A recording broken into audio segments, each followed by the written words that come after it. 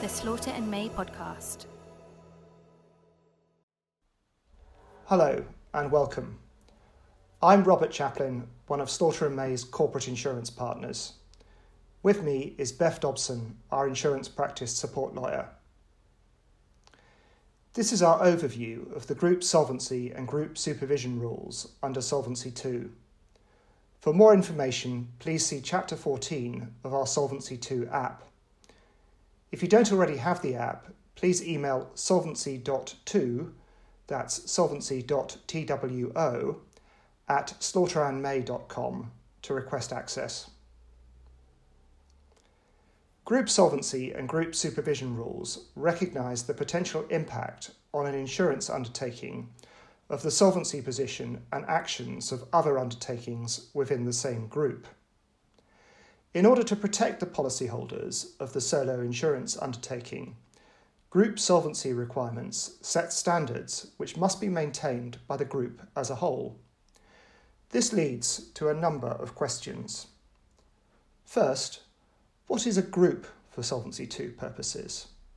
Second, what group solvency requirements need to be met and how should they be calculated? Third, who should supervise a group when undertakings within the group are established in different jurisdictions? Solvency II recognises 4 different types of group and applies slightly different rules to each. At its simplest, a group for Solvency II purposes may comprise an insurance undertaking authorised in the EEA which holds a participation in one other insurance undertaking, a Case 1 group. It also includes Case 2 groups, which are corporate groups headed by an insurance holding company or a mixed financial holding company with its head office in the EEA. An insurance holding company is one which, in broad terms, has as its main business the holding of participations in insurance undertakings, provided at least one of the insurance undertakings is incorporated in the EEA. A mixed financial holding company is, broadly, one with subsidiaries engaged in significant activities in both the insurance and the banking or investment services sectors. Case 3 groups, which are corporate groups headed by an insurance holding company or mixed financial holding company with its head office in a third country or headed by a third country insurance undertaking. And Case 4 groups, which are corporate groups headed by a mixed activity insurance holding company. A mixed activity insurance holding company is one which isn't an insurance holding company or a mixed financial holding company, but which has at least one subsidiary which is an insurance company authorised in the EEA. Supervision of Case 4 groups is limited to supervision of intra-group transactions. An important feature of the rules defining a group under Solvency II is the possible existence of multiple Solvency II groups within one overall corporate group. Where a subgroup meets any of the definitions of a Solvency II group, group supervision will in principle apply at the level of that subgroup as well as to any other subgroup or wider group higher up the chain. Where all of the entities in the corporate group are incorporated in the EU, in practice group supervision will usually only be exercised at the highest level within the group. For complex corporate groups with undertakings in a number of jurisdictions, corporate structures may have a significant bearing on whether a holding company falls within the definition of an insurance holding company, and whether group solvency rules apply to the entire group or only part of it. Groups which undertake both insurance and non-insurance activities, including insurance distribution activities, may wish to ring-fence their insurance undertakings in a subgroup below an EEA holding company to avoid having to apply Solvency II requirements to the entire group. We have advised a number of clients on this type of structure. There remains the risk that regulators in jurisdictions further up the group may wish to also exercise supervision, and this may therefore require some negotiation. It may be possible, depending on the overall nature of the business conducted by the group, to establish that the ultimate parent company is a mixed activity insurance holding company, and that the group is therefore not subject to full Solvency II requirements, although it can be difficult to persuade regulators of this designation where there are material reliances between the insurance undertaking and other companies within the broader group, especially where the carrier relies on an intermediary for business, and there is a desire not to include the intermediary in the Solvency II group. We have seen the use of offshore holding companies to address this issue in a number of groups. Turning to the group solvency requirements themselves, Case 1 and Case 2 groups are required to calculate a group solvency capital requirement and to hold sufficient group-owned funds to meet that capital requirement. There are two alternative methods for carrying out these calculations. Method 1 is the default method and is referred to as the accounting consolidation method.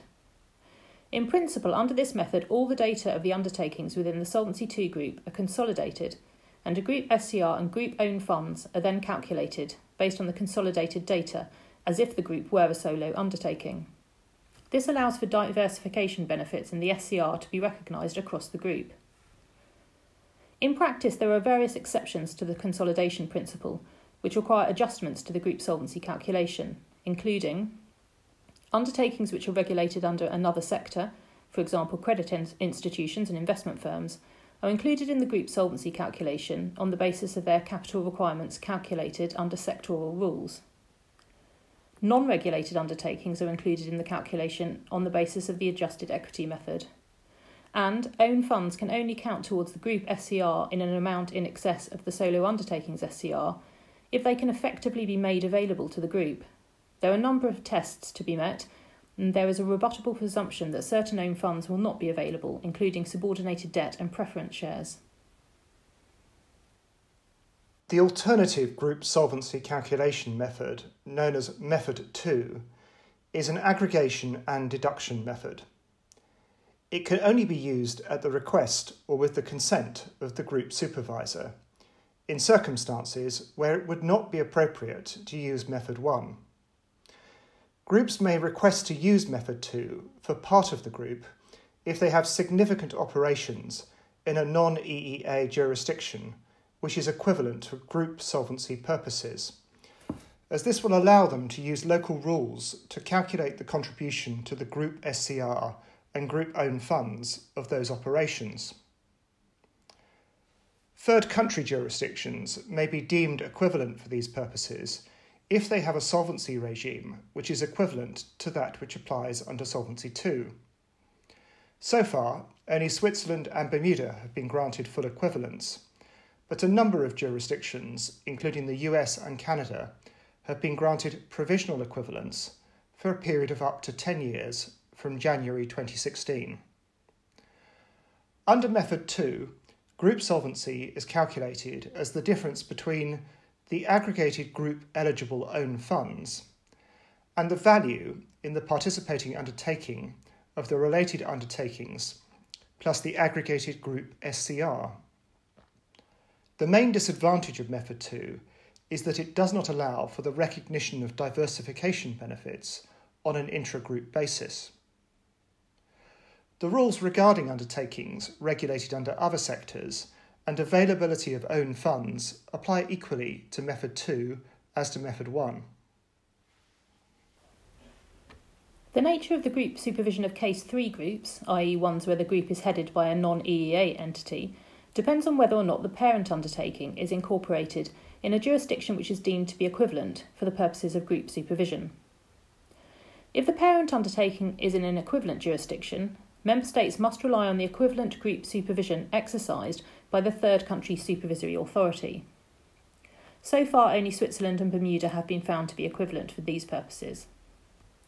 It should be noted that Member States do still have the option of exercising group supervision at the level of an EEA subgroup in these cases, although EIOPA guidance suggests that this should be waived if it would result in more efficient supervision. For a Case 3 group headed by a parent undertaking in a non-equivalent jurisdiction, the relevant group supervisor can attempt to apply the group solvency requirements mutatis mutandis, with the obligation for ensuring compliance resting on the EEA subsidiary insurance undertaking, or it can apply other methods. Other methods might include requiring the establishment of an EEA insurance holding company and applying group supervision at the level of that subgroup only, potentially with restrictions on transactions between the subgroup and the wider global group. Alternatively, the EEA Group Supervisor may put in place monitoring arrangements in respect of the wider group. The PRA has, for example, issued modifications by direction in respect of US parented insurance groups, requiring provision to the PRA of regulatory reports prepared in respect of the US group, notification of proposed dividend payments or other extractions of capital from the EU to the US group, and notification of material changes in governance arrangements in respect of the US group. Following the end of the Brexit transition period, the UK will be a third country for the purposes of EU group solvency and group supervision rules. It is also expected that the UK regime will treat EU jurisdictions as third countries for these purposes. The UK has stated that current EU equivalence decisions will be incorporated into UK law, but no decision has been made as yet as to the UK's treatment of EU member states or the EU's treatment of the UK for equivalence purposes after the end of the transition period. This brings us to the end of this podcast, but if you have any questions about groups, please get in touch with either of us or your usual contact at Slaughter & May. Thank you. For more information on this topic, or to hear our other podcasts, please visit www.slaughterandmay.com. You can also subscribe to the Slaughter & May podcast on iTunes or Google Play.